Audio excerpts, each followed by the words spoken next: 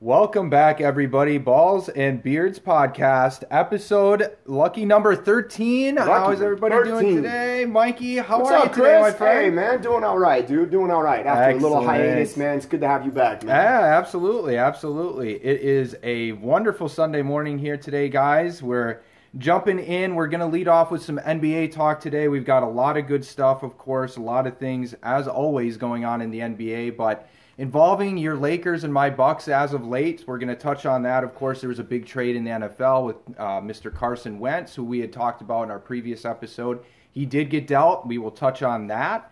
And, of course, you know, some interesting comments from Russell Wilson, what's going on up in Seattle.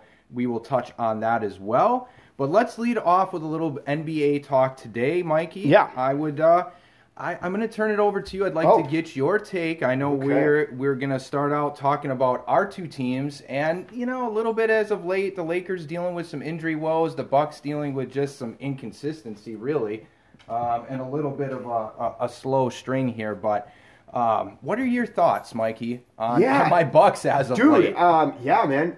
Your Bucks sitting at third in the Eastern Conference. You know, I think that with your Bucks, man, I think they're playoff tested to the point where seeding doesn't matter a whole heck of a lot to them. Yeah. Especially with the way things are this season, with not really any home court advantage. Exactly. With fans not being in there and stuff like that, or limited fans. I think the troubling thing for me though is, you know, you guys are on this skid, and you know you're putting up the second most points in the league. You know, you're second in rebounding percentage. You're top 10 in assists. You know.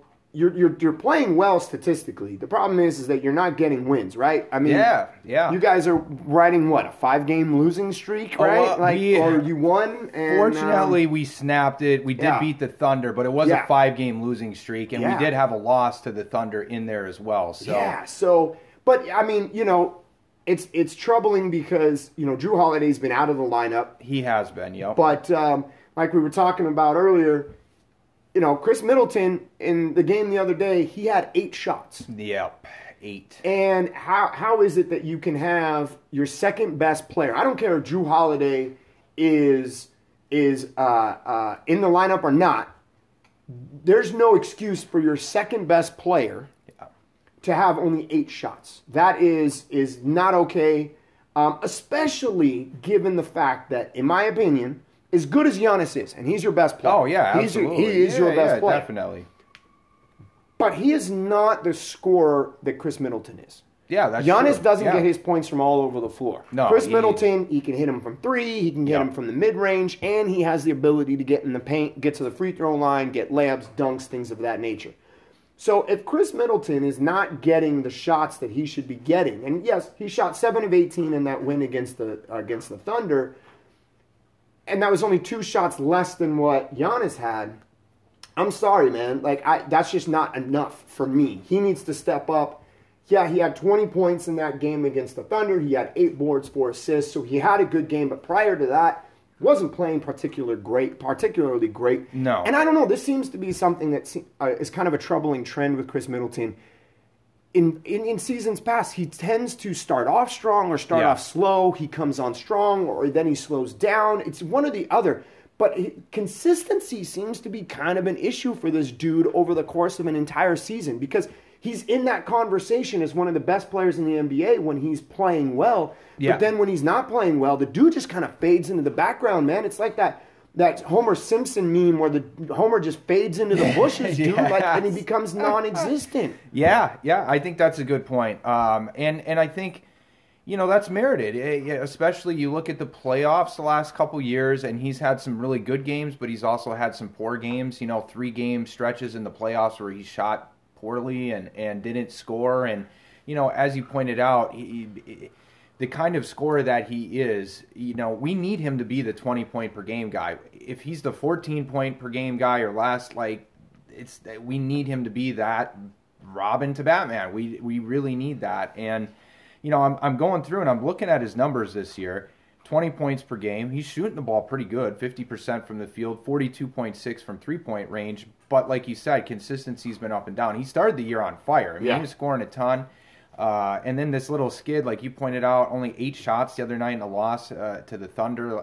That's mind-boggling. I mean, I'm looking at he's averaging 14.7 field goals per game, which would be about in the middle of his career. So on a year where, we traded a lot of role guys away, Drew Holiday's been out, I figured that number would be higher, especially with the way he started the year. So I think we need to continue to get him looks. I want to see him to just continue to shoot the ball. Even if you're struggling, good shooters just need to keep shooting because eventually you shoot yourself out of it. I mean, if you get enough open looks, you want your best players to keep shooting. Absolutely, no doubt about it. So it's been so weird. We had won 4 in a row. Seemed like we were starting to figure some things out. Holiday goes out.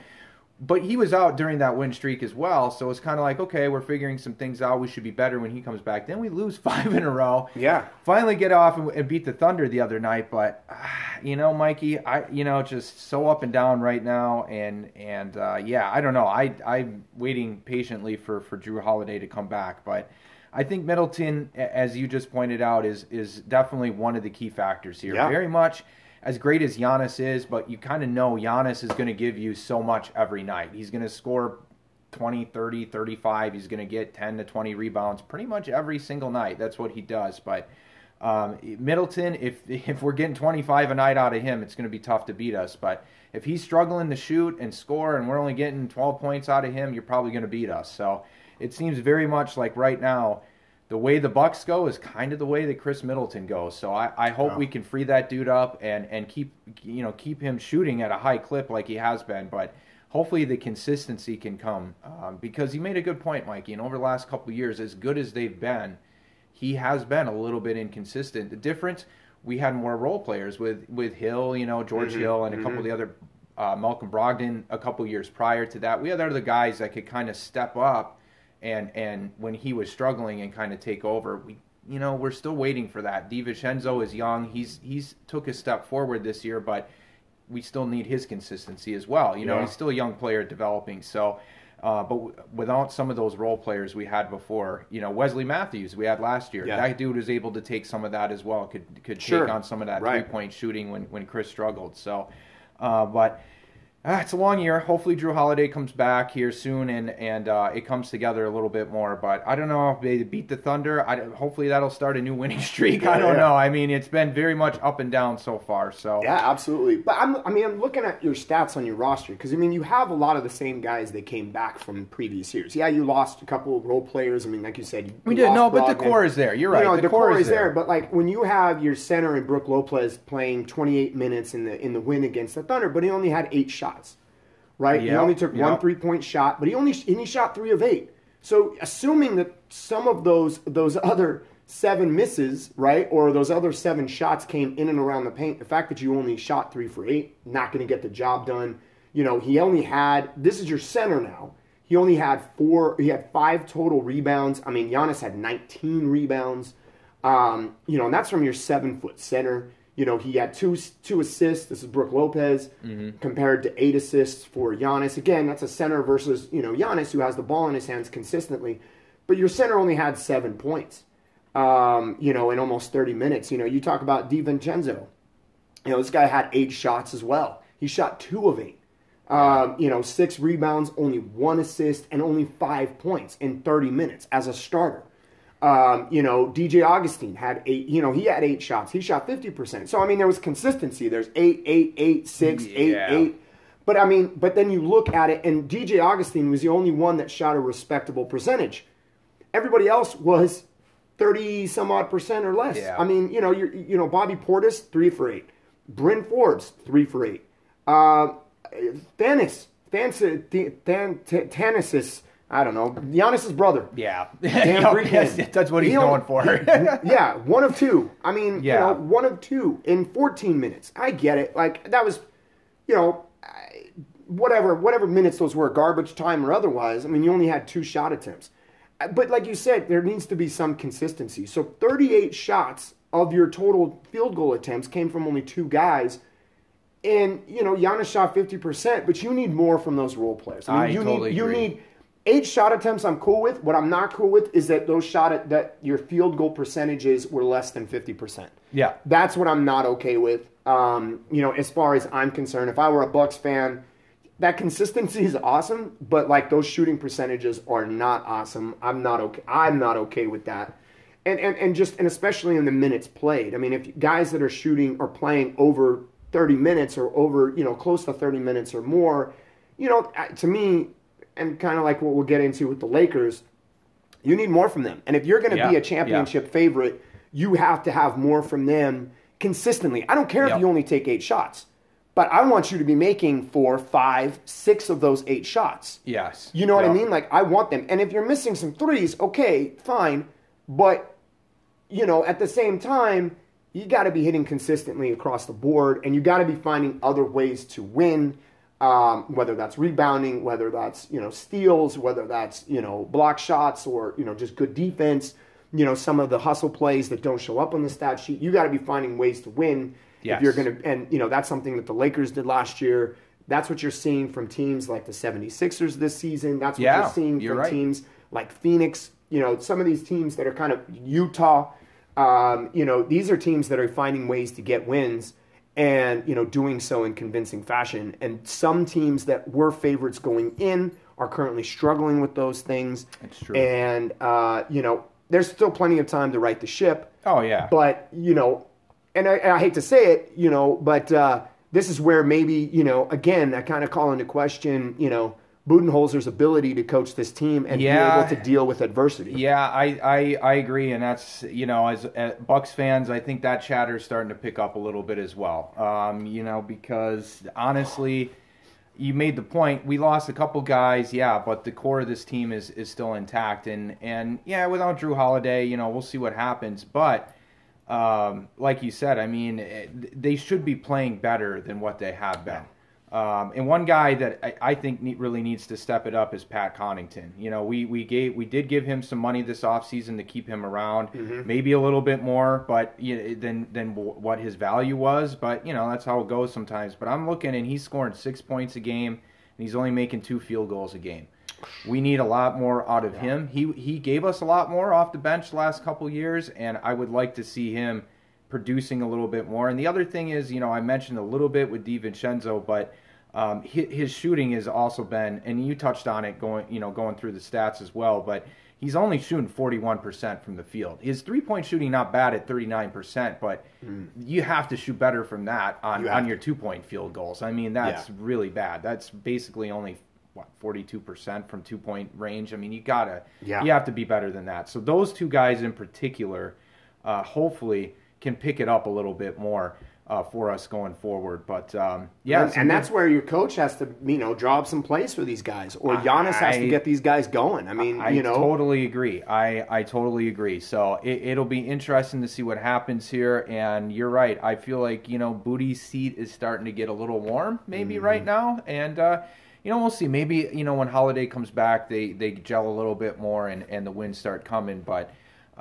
look, every team is dealing with some adversity this year. Absolutely. So, you can't really rely on that as being an excuse for too long. For a couple games, maybe, but, Brooklyn has guys out every night. Your Lakers, who we're about to touch on, they're dealing with their own injury woes right now, and probably a little bit more significant than the Bucs, so... but yeah, I agree. Hopefully those guys can step it up a little bit, and then we can get just more consistent as a team right now. It's just so up and down. We'll see what happens, but you're right. The good news is, in terms of like playoff implications for your Bucs, they're only 3 games behind the 76ers. The 76ers are playing good basketball. I'm not saying, I don't think necessarily they're going to finish in the number 1 seed in the Eastern Conference. Yeah. But, the Bucks, or, the Celtics rather, they're 15 and 14. There's a lot of parity going on in the Eastern Conference. You're right. And it's not like the 76ers are clearly head and shoulders above the other teams. Like you said, a couple games. That's right. It, I mean, the Nets are 1.5 games back of the 76ers for the number 1 spot. So the Bucks, if they can rally off, if they can go on if they could go 8-2 over a 10-game stretch, or 7-3 even, or something like that, I mean, they'll be right back there. I mean, they're not falling out. They're still top 3. Like I said at the top, exactly. Yep. They're not a team that I think necessarily needs to worry about having quote-unquote home court advantage in the first round of the playoffs or throughout the playoffs. The problem is that, during this adversity, again, it's just that whole nature of what's Budenholzer going to do during this adversity? How is he going to get guys like Connaughton, DiVincenzo? How is he going to get these guys looks? How is he going to get them going? Because you can't just sit there and be okay with those shooting percentages. You can't. And you have to, you have to find ways to get these guys going. And, they can't be hesitant. They have to be aggressive, because if they're not aggressive, then that makes it that much harder for guys like Giannis and Middleton to get good looks. Mm-hmm. And I think that's where, yes, you're missing somebody like a Wes Matthews that spreads that floor a little bit more and stuff like that. So, I mean, they're going to be okay, but yes, they have some questions going into this adversity, right now. And they'll have to figure it out for sure. Yeah. Much like the team we're about to talk about. Yes. Which is, the Los Angeles Lakers. Yes, your Lakers, my Mikey. Lakers, who, have been dealing with their own set of issues. Yes, they have. Anthony Davis has a calf strain that has now, it originally was rumored to be a 2 to 3 week absence from the lineup. And now, as of yesterday, day before, is turning into a 4-week absence. Yeah. And so, we just lost to the Miami Heat. We lost to the Brooklyn Nets before that. We in the finals matchup, we only lost by 2 points. It was very much a grinded out game. It reminded me a lot of the finals last year. It was not a high scoring affair. There was a lot of defense being played, a lot of pretty solid defense being played. But we did lose. We did lose to the Nets without Kevin Durant. But I will say that, having watched that game, Chris, the Lakers got a lot of good open looks. It wasn't like Brooklyn was playing this lights-out defense to where, they were just smothering us and getting all these rebounds and stuff. We had good looks, man. We had stuff that just didn't go down. And, it is what it is. That's fine. We're going to play them again later on in the second half of the season whenever they schedule that. So, we'll have an opportunity to get one back. And we held them well below their average. They only scored 109 points. They're leading the league in scoring at 121.3 points a game. Yeah, well below. So we held them almost 12 points under what their average is. Yeah. So, we definitely did what we needed to do to win the game. We just didn't hit shots. And look, we were down by 25 points in that game. And we only lost by 11. So it was respectable. It wasn't a total blowout. It wasn't like this Nets team came in and it was like, oh, we're the big dogs now. No. That wasn't it at all. But the Lakers have some question marks going ahead, man. Like they have, how are we going to deal with AD's injury? Wes Matthews has been inserted in the lineup. We'd be remiss to say that, the Lakers were also playing the last 2 games without Dennis Schroeder. That's right. Yeah. He's out because of COVID protocols. Because of contact tracing, he came into contact with somebody that did test positive. So he's got to sit out. So we're missing 2 of our starters, which means Wes Matthews got inserted in the lineup and Kyle Kuzma got inserted into the lineup. Yeah. Kuzma has played well the last couple games. Kuzma's been playing consistent basketball for the most part this entire season. He's been rebounding the hell out of the basketball. And he's scoring, and he looks like the Kyle Kuzma from a few years ago. Yeah, a couple years ago. He does. Yep. And so I'm happy about that. What I'm not happy about as a Laker fan, Chris, is Wes Matthews needs more shot attempts, and he needs to score more. I agree. He needs to find ways to put that ball in the hole. Yep. Besides just his defense. Yep. KCP, he needs more than a couple of shot attempts in a first half. He needs more. He needs to get those open looks. We were talking about this before we hit record. This was a dude that was in the league leaders in 3-point percentage and 3-point shots going into, throughout the beginning of the season. Now he's fallen off. He's lost confidence in his shot. Yep. And he's passing up these wide open looks that before he was taking and knocking down, Chris. Yeah. Now he's passing them up, which is making it harder for LeBron James to get these looks. And it's putting him in a spot where shot clock's running down.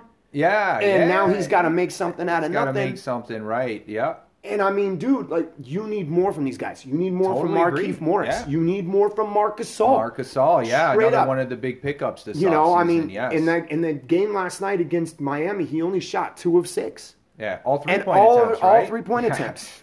So I get it. That's the NBA these days. But and Bam. Kelly Olynyk, they're young, they're athletic. You know what I mean? Like Marc Gasol down in the post, he's a little bit slow. He's prodding. He's not necessarily quick. He's not a guy you throw lobs to like JaVale McGee or Dwight Howard were last year. Sure. So I mean, that 3-point shooting is what kind of brought him in for. The problem is that he didn't have very many assists. Yeah. Yep. He had a couple block shots, and he played well on the defensive end. But on the offensive end, you weren't running things through him. You weren't cutting off of him. You weren't doing things that perhaps would have given you some more offensive options. And look, straight up, like Wesley Matthews has the ability to get to the cup. KCP has the ability to get to the cup. Don't be settling necessarily for these 3-point shots. Right, yeah. You got to find ways to put that ball in the hole. And, same thing with, Caruso. You got to find ways to get the ball in the hole, and you can't just rely on LeBron to do it. Yeah, right, exactly. And I think this is the time. We didn't have this last year, so we're kind of doing this, on the fly. Right. But this is where you miss a Rondo, right? Yeah, this is you're where right. You miss Absolutely. Perhaps a Danny Green to some degree. I would agree. This is where I think you do miss a Dwight Howard or a JaVale McGee. Montrezl Harrell played well last night. He had a double-double, 18 and 10. He's doing his part. Kyle Kuzma's doing his part. LeBron's doing his part. But Absolutely. Chris, man, I don't know, dude. It's a little rough, dude, right now in Lakerland. Yeah, fair enough. I mean, you made great points about the role players, similar to kind of what the Bucks are going through a little bit with guys struggling a little bit, not hitting their shots. KCP is an interesting one because that guy looked fantastic in the playoffs last year coming off the bench for you guys. And, I mean, he was getting 9, 10, 11 points in 15 minutes, 16, 17 minutes a game and a big boost. And now we were like we talked about before we got on, he plays 35 minutes and only shoots the ball 5 times the other night. Yeah. And like you said, he's kind of passing up some open shots sometimes, stuff that he was taking at the beginning of the season, the end of last year. So, and then I think, and I don't know, maybe this just gets overplayed a little bit, but I wanted to ask you as a Laker fan, sure. Do you start to get a little bit at this point of, look, LeBron is a phenomenal athlete, but he's about 85 years old in NBA minutes age at this point in time with how much he's played over the last 20 years. Do you get to the point where you kind of go, is this a little bit too much for LeBron? Are we having to lean on him too much early in the year? Or, he's fine, he'll be there kind of thing? Is that like an actual, not worry, but, something that's kind of creeping in a little bit? Like this over-reliance on LeBron? Yeah. I mean, on one hand, yes, absolutely. The short answer is yes. Yeah. Kobe Bryant was a workhorse, for the vast majority of his career. Yeah. And then he busted his Achilles. Yeah, yeah. Now, whether or not, you could chalk that up to he's playing too much or, whatever. I don't know what he was averaging minutes-wise. But, LeBron James has been defying Father Time for seemingly the last decade. Right? He spends a lot of money. It's well documented how much money he spends on his body and taking care of himself and all that kind of stuff. And, it's really hard to say that, in year 18 and right now arguably the MVP favorite. Yeah. I agree. It's really hard to argue against LeBron James. Oh, and totally. It's really, he goes in and seemingly every year proves that why he's still arguably the best player on the planet. Mm-hmm. Yeah. Yep. Because he still defies that age, right? Absolutely. But yes, and I saw something last night on the telecast, I think it was, or maybe it was during the Brooklyn game, but earlier on in the season, and a lot of it had to do with blowouts, right? Mm-hmm. I mean, you can load manage. We talked about this earlier on, in recording this podcast. Yes. Yeah. You get load management by blowing teams out and not having to play a fourth quarter. Yeah, absolutely. Right? Yeah. So when we were blowing teams out, I mean, he was averaging right around 30 minutes a game. Perfect. Yeah. Okay. Yeah. So there's 20 minutes right there that he's not playing. Yeah. However, over the last month or so, his minutes are now skyrocketed. Yeah. And he's averaging 37, 38 minutes a game. Yeah. And, and again, he's being asked to do a lot. And, when you have these starters, when you have Wes Matthews and KCP in the starting lineup, they need to shoot the basketball. Marc Gasol needs to be more aggressive offensively. He needs to look for his look. He needs to look for his shot. He needs to be aggressive with it. He can't be passing up these wide open 3-pointers like he has been. He can't do that. Again, Kyle Kuzma's doing what he needs to do. But those other Lakers, they need to do more. Totally. If Schroeder was in there, I mean, I think Schroeder would be a huge boon for us because he is an aggressive offensive player. Yeah, regardless of whether his shot's falling or not, he does have that ability to get to the basket and make some things happen. But yeah, I mean, it really is kind of troubling. I mean, Talon Horton-Tucker's kind of hit a little bit of a wall. He didn't play particularly great last night against Miami. He slowed down a little bit. And I think he slowed down too because now teams have film to watch on him. Yeah, true, right. And they know what he can do. They know he likes to get to the basket, and he gets these kind of herky-jerky moves. And, despite his wings, his 7-foot wingspan or whatever it is, he's not the most athletic guy, right? It's easier now that there's film on him, it's easier to kind of slow that dude down. Sure.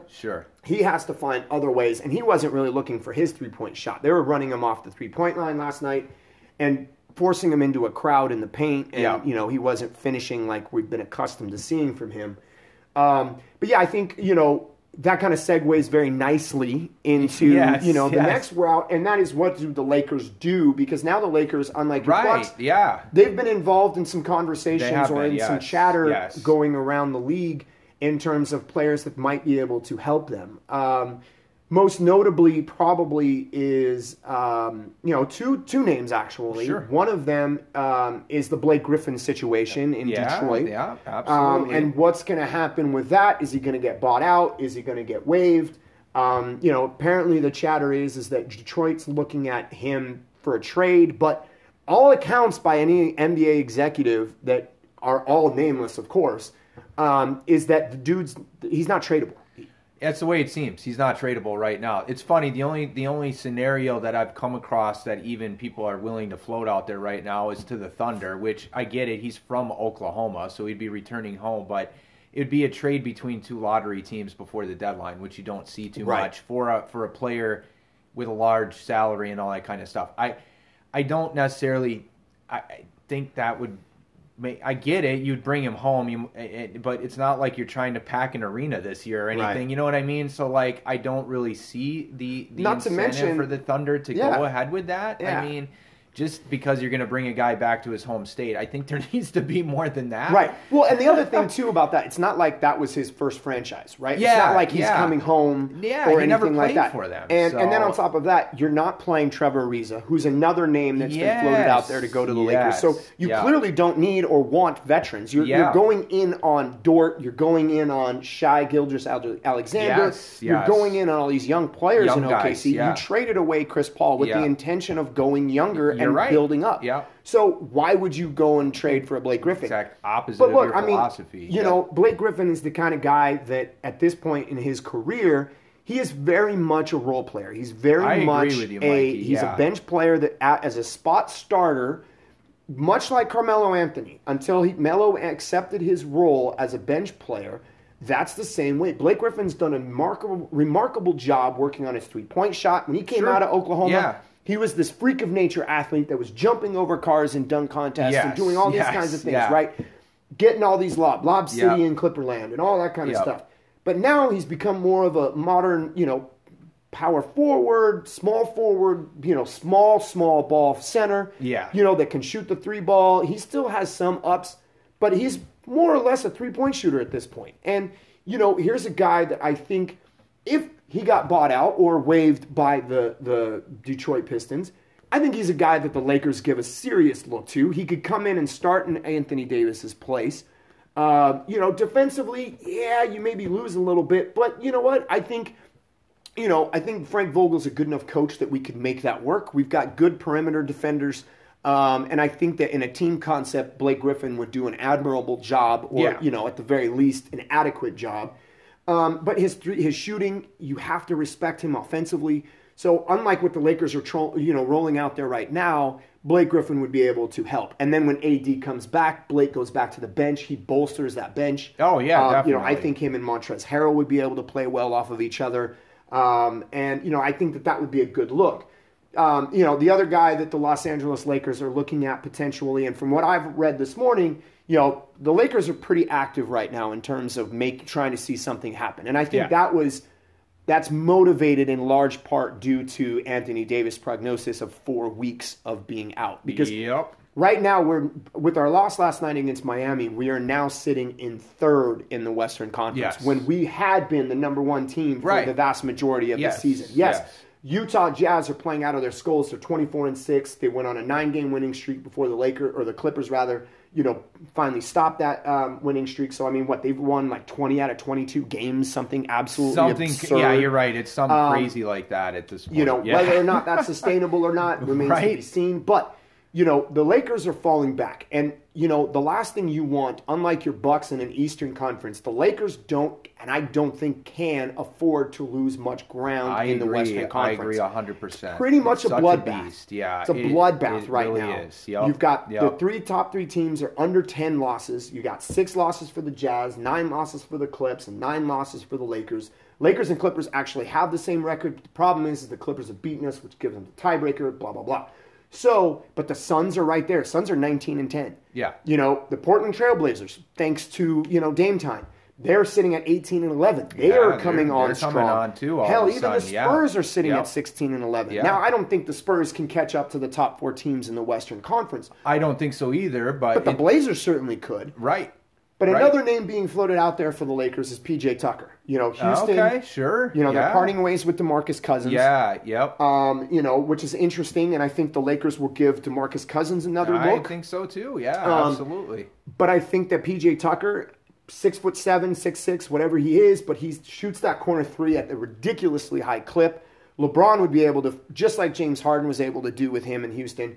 LeBron James would be able to do the exact same thing with the Lakers. Agree. That would be a tough, fantastic fit for you guys. And I think that in limited minutes, because he would come in for AD, he would go to the bench, obviously. Yeah. And in this scenario, if we don't go after Blake Griffin and we get P.J. Tucker, he obviously slides into that starting role, I would assume. And then Kyle Kuzma goes back to the bench most likely, unless they go with Wes Matthews back to the bench and then Kyle Kuzma starting. But P.J. Tucker would bring defense off that bench, some hard-nosed defense that I think that the Lakers currently don't quite have. But I think that he would kind of shore that up. Whether or not that actually happens or comes to fruition remains to be seen.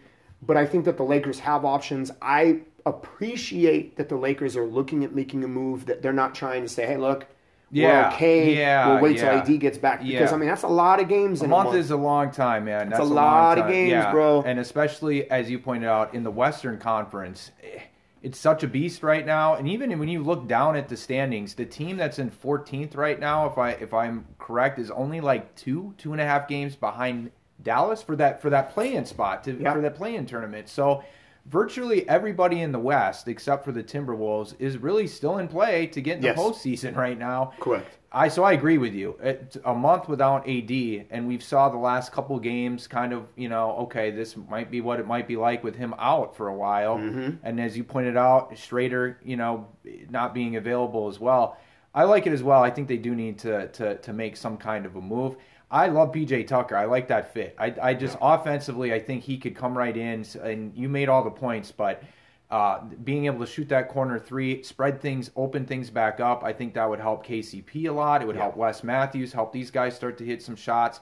Marc Gasol doesn't have to camp out at the 3-point line. He can hopefully be a little bit more aggressive inside. We get it. We know he's older now. He's limited, but still, he's an old crafty veteran. Like he still can make some buckets around the hoop, So I like that, and not to dwell on Blake Griffin, but I just wanted to kind of back up your point. Yeah. At this point, Blake is very much a bench role player. He's not that superstar guy anymore. He's only 12, 15 points per game the last couple years. I get it. Detroit's been terrible, so you can kind of key on him, and on a team where he was on a contender. Maybe the numbers are a little better because he doesn't have to be, quite everything. But at this point in his career and where the NBA is at, and like you've said, he's worked on improving his shot, but he's not there yet to be an elite player anymore in today's NBA. Very good role player, a guy that's been around for a while, like you said, can come in. And in the Lakers situation, again, I think would fit very nicely for you guys. But you made a good point. Like the Trailblazers are coming on. That's a team I've been hearing a lot of grumblings about that they're going to try to go after Blake Griffin if they can make it happen as well. So certainly I agree. I think the Lakers need to make some kind of a move to kind of, just keep up, keep where you are. Obviously I think you want to be in the top 4 for sure in the West and don't want to fall, too much behind. Like you said, with the other teams starting to kind of pick it up a little bit. San Antonio sitting there all of a sudden at 16-11 or whatever they're at, but kind of in the mix too. And I agree. I don't think they're necessarily going to make a big jump, but great coach. Yeah. I mean, teams that are well coached, they always can, find surprises as well. But very interesting stuff going on out there. But we will definitely keep our eye on, where Mr. Blake Griffin ends up going. Absolutely. And, some moves with your Lakers for sure. So, Mikey, what else do you have for us for NBA talk today, my friend? The only other couple things that I wanted to perhaps touch on, you've got, Utah. I'm still kind of reserved. There's a big matchup coming up here in the next week with the Utah Jazz and the Lakers. Yeah. Dennis Schroeder is supposed to be out for that game as well, which is unfortunate. That's going to be a pretty big test for the Lakers. Especially. I mean, no AD, so we have a built-in excuse if we lose the game, which I don't like to use because, we're the NBA champs, and, we have to find ways to win. Sure. And I think that would be a game that the Lakers would come and get up for. I certainly LeBron James would get up for, and I hope the rest of the team is able to follow suit. They had, they've been on this ridiculous tear. Like I said earlier, the Clippers stopped their 9-game winning streak. But I think more importantly, it's really good to see another former Laker in Jordan Clarkson getting the praise that man is. Yeah. I think that he probably deserves an all-star nod as a coach's selection.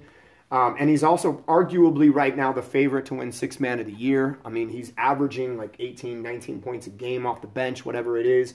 But he's helping them win basketball games. He really is. Yeah. He's really kind of embraced that role as a bench player. He kind of did that too when he was with, the Cleveland Cavaliers a few years ago. And he really took that role to heart too after playing with Lou Williams for a season in LA. So, I think that he's playing ridiculously well. And I've always been a fan of him. I was a fan of his when he came into the Lakers and really kind of that back half of that one season, when he started and he was playing, or even coming off the bench, he was playing really well. And it was like, who is this guy? Like, he's just, whatever. And, to see him kind of carving a niche for himself and playing as well as he is really good to see. Oh, yeah, absolutely. Dude. He 40 the other night against the 76ers. Off the bench. On 8 of 13 from three-point range, 13 of 20 from the field. Yeah, dude, good point, right? Yeah. Clarkson really coming on this and year. that's what big I think, part of their success. Absolutely, and I think that's what makes the Utah Jazz as scary as they are. You Yeah. you had Rudy Gobert. It might have been in that game or the game prior to that or whatever. Maybe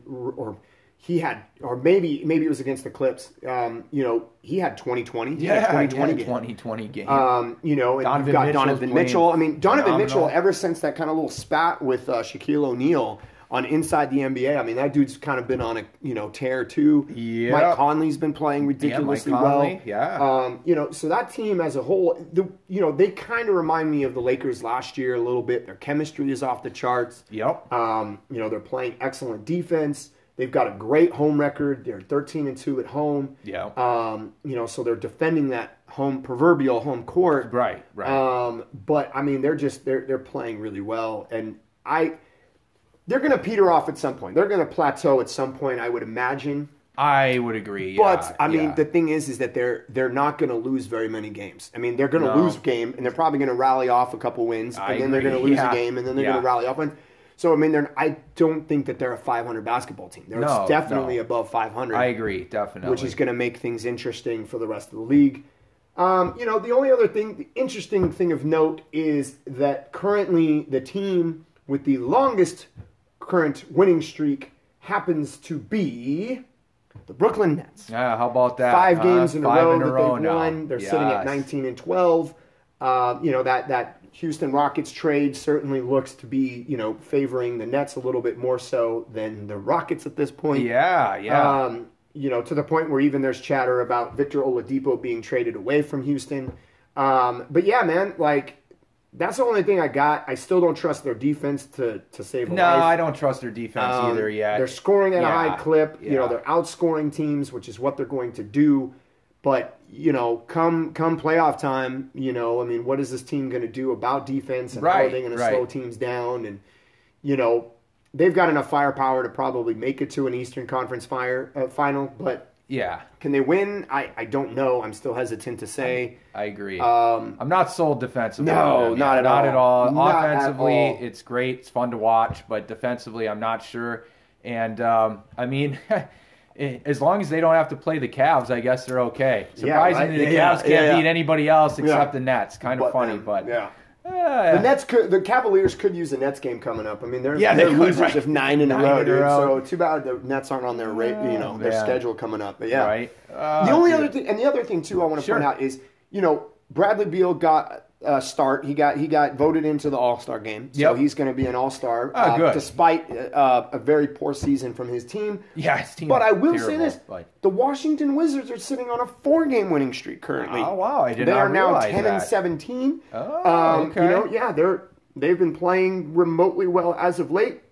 Remains to be seen where that gets them, or for all kind of like you were talking about your Bucks earlier. They might be winners of 4 straight. Now they might, lose 6 in a row. Right, exactly. Like Yes. But at the very least, it's good to see that Bradley Beal is getting some recognition. I think he would probably rather have a better record and be in the playoff hunt than an all-star selection. But, good for the Washington Wizards. It's good to see them kind of sort of playing better basketball and turning things around a little bit, because that is currently behind the Brooklyn Nets. That is actually the second best winning streak in the league right now. How about that? And it belongs to the Washington Wizards. So, watch out Miami. Watch out, because there's only a game and a half back, and kind of like what you were talking about with the Western Conference.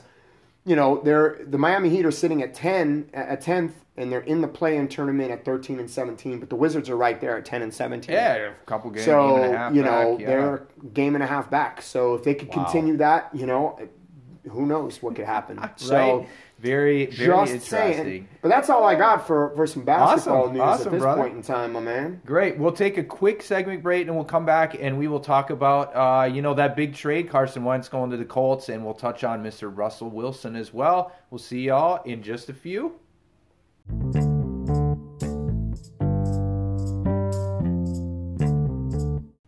Welcome back, everybody. Balls and Beards, the podcast, episode number 13. Thank you for joining us today. We just wrapped up a little bit of NBA chat.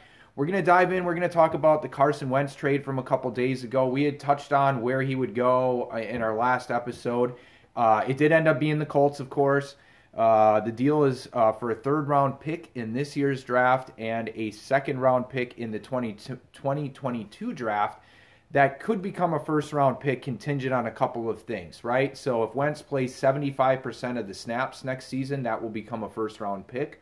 Or if he plays 70% of the snaps and the Colts make the playoffs, that also will become a first-round pick. So, but kind of like what we talked about last week. Interesting contingency. Right, it is an interesting one. We felt like the Eagles were kind of, booting this and screwed themselves out of a first-round pick, and they kind of did. It's not a guaranteed first-round pick. And the Colts kind of control some of that. Yeah, they can be like, all right, well, we don't want to send you a first-round pick, so you're going to get 69 snaps. You know what I mean? Like you're going to get 74 snaps. Maybe they wrap up a playoff spot, and he's benched last week, and that's what does it. I mean, it's going to be interesting to see. But, Wentz joins the Colts. The Colts were, of course, 11-5 this last year, pretty solid. Jonathan Taylor ran the ball well for them. He actually ended up third in the league in rushing, believe it or not, as a rookie. T.Y. Hilton's going to be a free agent, which will be a little interesting, but they're pretty well set along the offensive line at tight end with Jack Doyle there. Their defensive front seven is pretty solid as well. And then the biggest factor maybe in this trade is now he's reunited with Frank Wright. Frank Wright is the head coach for the Colts. He was the offensive coordinator for the Eagles from 2016 to 17. when, of course, they won the Super Bowl and Wentz was having an MVP season until he ripped up his knee at the end of the year out here playing the Rams. So he's reunited with him. So, you got to think he's going to be set up for success in this situation, going to a team that has a lot more around him versus what he was dealing with in Philly. Mikey, what are your thoughts on this trade? What do you think it does for the Colts? What do you think it does for Wentz? I mean, what can we expect, if anything, out of him this coming season? Well, look, I think that, obviously those contingencies, the first thing that strikes me about those contingencies is that Philly's banking on Carson not being healthy. Yeah, that's exactly what they are. You know what I mean? Right. That's what that is. That's straight up what that is, because they don't think that he's going to be able to have, what was it, 75 snaps and, that kind of a thing. You're banking on this dude being hurt at some point in time. Regardless of how good the offensive line is, regardless of any of those things, you're banking on this dude not being healthy. And it's a backhanded, that's kind of like that's a definite slight towards this dude that, got all butthurt because Jalen Hurts took his starting job that he felt that he was owed. But looking at his stats, I mean, here's a guy that even in his career, he's only 35, 32, and 1. Yep. He's only 3 games above 500. Yeah. His completion percentage is 62.7% for his career. Yeah. He's thrown for over almost 17,000 yards. His average is only about 6.7. But I mean, he's got 113 for his career, 113 TDs to 50 interceptions. Last year, his record was 3-8-1. Yeah. Completion they really percentage struggle. under 60%. Yeah. He only threw for 2,600 yards, a 6-yard average, but he had 16 touchdowns to 15 interceptions. 15 picks. I mean, that's almost a 1-for-1 ratio. Yep. Like for every touchdown, you threw an interception. That's not good. No, it's not. Not good at all. And I mean, maybe there's some things with Philadelphia that maybe could have been done differently, that maybe the Colts can do better. But I don't know. Like if I'm the Colts, I don't know. I don't know if this. I think I'd rather be more excited about Phillip Rivers, coming back than Carson Wentz coming in. Because I think that's valid. Yeah. I mean, it wasn't until Fitzmagic came in that really kind of helped propel them, and that started the conversation between whether it was Wentz or Fitzpatrick's job. Nick Foles, right? Yeah. Sorry. No, and then same kind of thing though. And then this last season with Jalen Hurts, same kind of thing. I mean, you're not doing yourself any favors when 2 years, a few years in a row, you're being questioned as whether or not you're the starter. Yeah. That's never a good thing. No, definitely never a good thing. No. So I think that, you're Philly, you got out from under this, you can commit to Jalen Hurts, you can move on, you can get rid of this. If you're the Colts, like you said, you were 11-5 this last year, you had a lot of good things going for you, and now, with a veteran in Phillip Rivers behind the, back there taking snaps, and now you've got a guy that has never been, he's not particularly a healthy dude. He doesn't play, I'm trying to see here. Yeah, he's not a guy that has played a whole hell of a lot, or at least played healthy. Yeah. I don't know, man. Like I've got questions all across the board on this one. I do too. I think the questions are obviously warranted for sure for the factors that you pointed out. And you start going through, right. 2017 was the big year where he was probably leading MVP candidate till he got hurt. Played 13 games till he blew out the knee. The following year he played 11 games in 2018. Played all 16 games in 2019, and then this past year he played 12 games, but it was more like 10. He's in and out of a couple games with injuries. So the injury history is definitely warranted. But, I'm going to be a little critical of Philadelphia's front office here because I think they brought this whole thing on themselves. Okay. You go back 2019, right? Wentz threw for 4,039 yards, highest of his career. 27 touchdowns, 7 picks, played all 16 games. They went 9-7.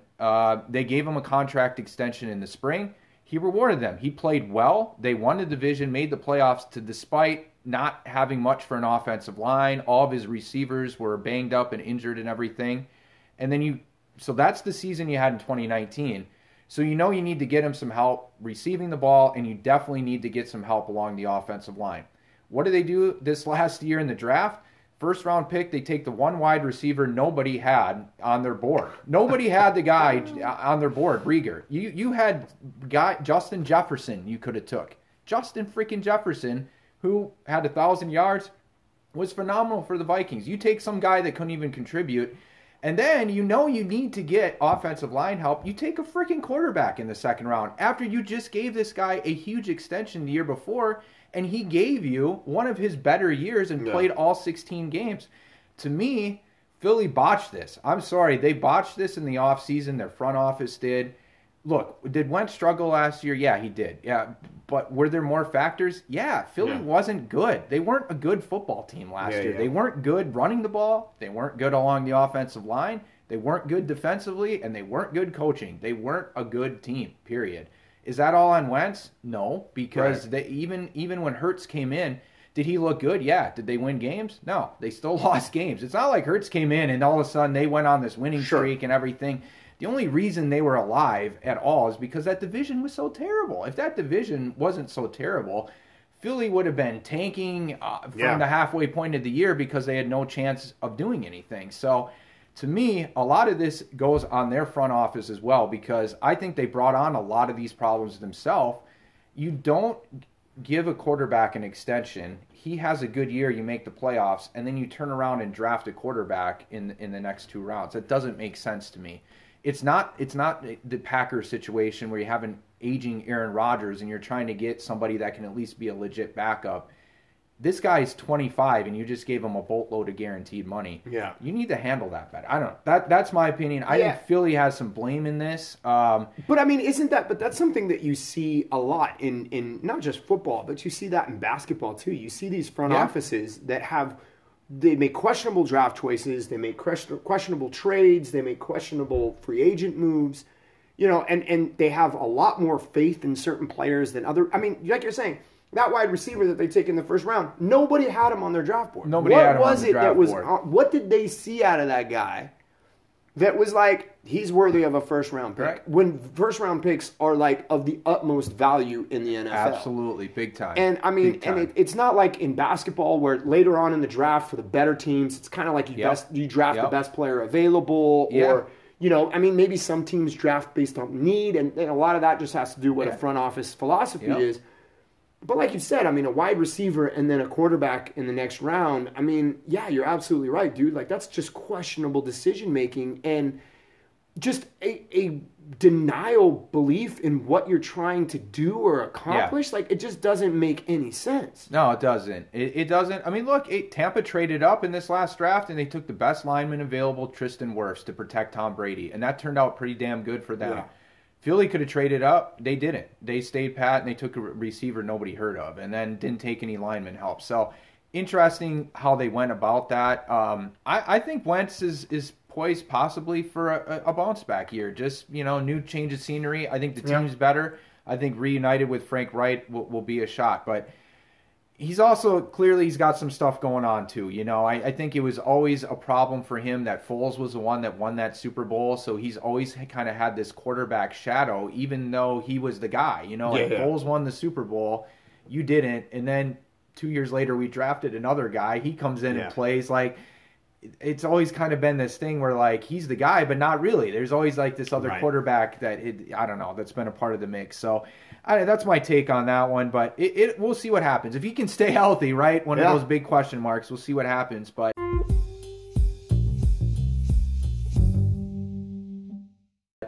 we're quickly coming down to the end of this week's episode. But before we wrap it up, Russell Wilson, of course, opened a little bit of a can of worms. I think it was beginning of last week when he was on the Dan Patrick Show, kind of talking about he's sick of getting sacked. He's sick of running for his life, basically, kind of calling out Seattle in that regard. There's been some back and forth there. Seattle maybe not really happy this is playing out in the public, but a lot of people are saying, hey, Russ, he's got a point here. Absolutely. Mikey, what are your thoughts on this? Yeah, well... Kind of like Philadelphia, Seattle created this. I totally agree. So, some nut stats that I looked up and found out. I mean, Russell Wilson, he's coming into his 10th season, all with Seattle, obviously. He's been sacked 394 times since coming into the NFL. That's more than any other quarterback in that span. Any other quarterback. 6 shy of 400 times. Do the math. Like, he's getting sacked a lot. Yeah, a lot. And I haven't broken down the year-by-year stats on how that breaks down. But, the offensive line has not been good in Seattle. They've spent a lot of money on their defense, and their defense has been, suspect at best. Yeah. So rather than giving him what he needs on the offensive line, you're putting money into a defense that's not very good. It's not like they have a number one defense in the NFL, and you could argue that, okay, that's what's helping us win football games. But when you have somebody like, Russell Wilson taking snaps for you, and he's your franchise guy, you better listen to him. And it's really kind of sad that he has to do this out in public. But, I mean, you don't have to put that out there because, it's already out there that he's been sacked this many times. You got to get him help. You can't. He's DK Metcalf. He's got some good things going on there. Yeah, but you got to give this man the ability, some time to throw the football. Yep. You can't. His legs aren't going to be there forever. His ability to do things out of the pocket aren't going to be there forever. You got to be able to get this man some help. Otherwise, this window is going to close up. And I don't care how much money and how good your potential defense is. Unless you can put some points on the board and your defense isn't the one putting points on the board, then you're not going to be. And, when you have my Cardinals coming up in that division, I would suspect that depending on what the Jimmy Garoppolo situation is in San Francisco, I can't imagine that the 49ers are going to be as bad as they were this last year again. Yeah, right. You still got the Rams in that conversation. Yeah. That division is no slouch. And if you want to continue to be towards the top, if not the top team in that division, you got to get this man some help. Because unlike anybody else in that division, Russell Wilson's probably the one guy that's going to be an MVP candidate. Yeah, right? definitely. I mean, I can't see. You got to give this man some help. And as of February 19th, so just a few days ago, his contract became guaranteed. You're not going to trade this guy away. No. Not to mention there would be riots in the streets in Seattle. This is on Seattle. I agree, Mikey. I think you made the great points, right? You go back through his career. You go back to the 2 Super Bowl years where they went back-to-back. The Legion of Boom defense, best defense in the league. Marshawn Lynch running the ball well. They were really good running the ball. Their offensive line was still terrible. They were able to mask it and get around it. Russell Wilson, it didn't have to do a whole lot with those teams. So when you have a poor offensive line, if you can run the ball well, you can mask some certain things. And defensively, just had to be a game manager. Then you had to pay all those dudes. So some of those guys left. You paid some guys. The defense wasn't quite as good, but still pretty solid, but you're still not investing in the O-line. Marshawn Lynch retires. Russ has got nobody to throw to. He's kind of starting to make things.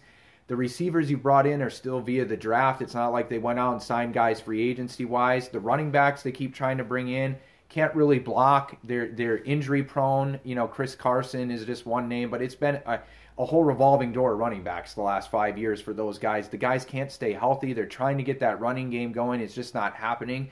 For whatever reason, they do everything but invest in the offensive line. Look at this last year. They traded a boatload to go get Jamal Adams to safety. Again, defensive side of the ball. It was Jadeveon Clowney a couple years ago. They went out. They made the trade with Houston, gave him a bunch of money. Earlier this year, Carlos Dunlap, same thing. All of their big moves where they're tying up a bunch of money is on defense. Yeah. So if I'm Russ Wilson, I'm pissed because I've played 9 years without any kind of an offensive line. And at the beginning of his career, they had one of the better offensive line coaches in the league, which is why they were able to mask some of that stuff. When you've got a great offensive line coach, that guy was, making gold out of... Magic happen. Yeah, exactly. Taking some sand and turning it into a diamond, which is really tough to do. But he's retired, they moved on, and that O-line is just... You got to invest in it at some point in time. And I know some people are like, well, Russ hangs on to the ball a lot, so some of that's on him and so on and so forth. Yeah, he does. And we talked a little bit before we got on. You know who else does? Aaron Rodgers. You know who else does? Tom freaking Brady. Tom gets rid of the ball. But Tom will also, hang onto the ball a long time too. Aaron Rodgers does it. Nobody's ragging on him. I think Russ, Aaron, these guys understand in today's NFL take a sack, take a 10-yard loss, don't turn the ball over. The turnovers are so valuable, and they can swing a game so much. Yeah. Today's league, that's what's being told. You'd rather have your quarterback take a sack than throw a pick any day and put your defense in a compromising situation. I agree with you. I think this is on Seattle. So it'll be interesting to see how this next year plays out, because I like you said, that division's getting better, and this could go south. And if it starts going south, who knows what's going to happen up there in the Pacific Northwest. Hey, Balls and Beards podcast. Yeah, episode 13. Episode 13 in the books. Want to thank you all, of course, for joining us again. We're on all those major listening platforms out there, Spotify, the Anchor app, Google Pocket Cast, all of the main ones. Please, give us a follow, subscribe. Mikey, anything for the people before we wrap it up today? I hope everybody has a good week, and it's good to be back. Absolutely. We'll see you guys again this week. We'll have another new episode out. Balls and Beards podcast, episode 13 in the books. Have a good one, y'all. See ya, y'all.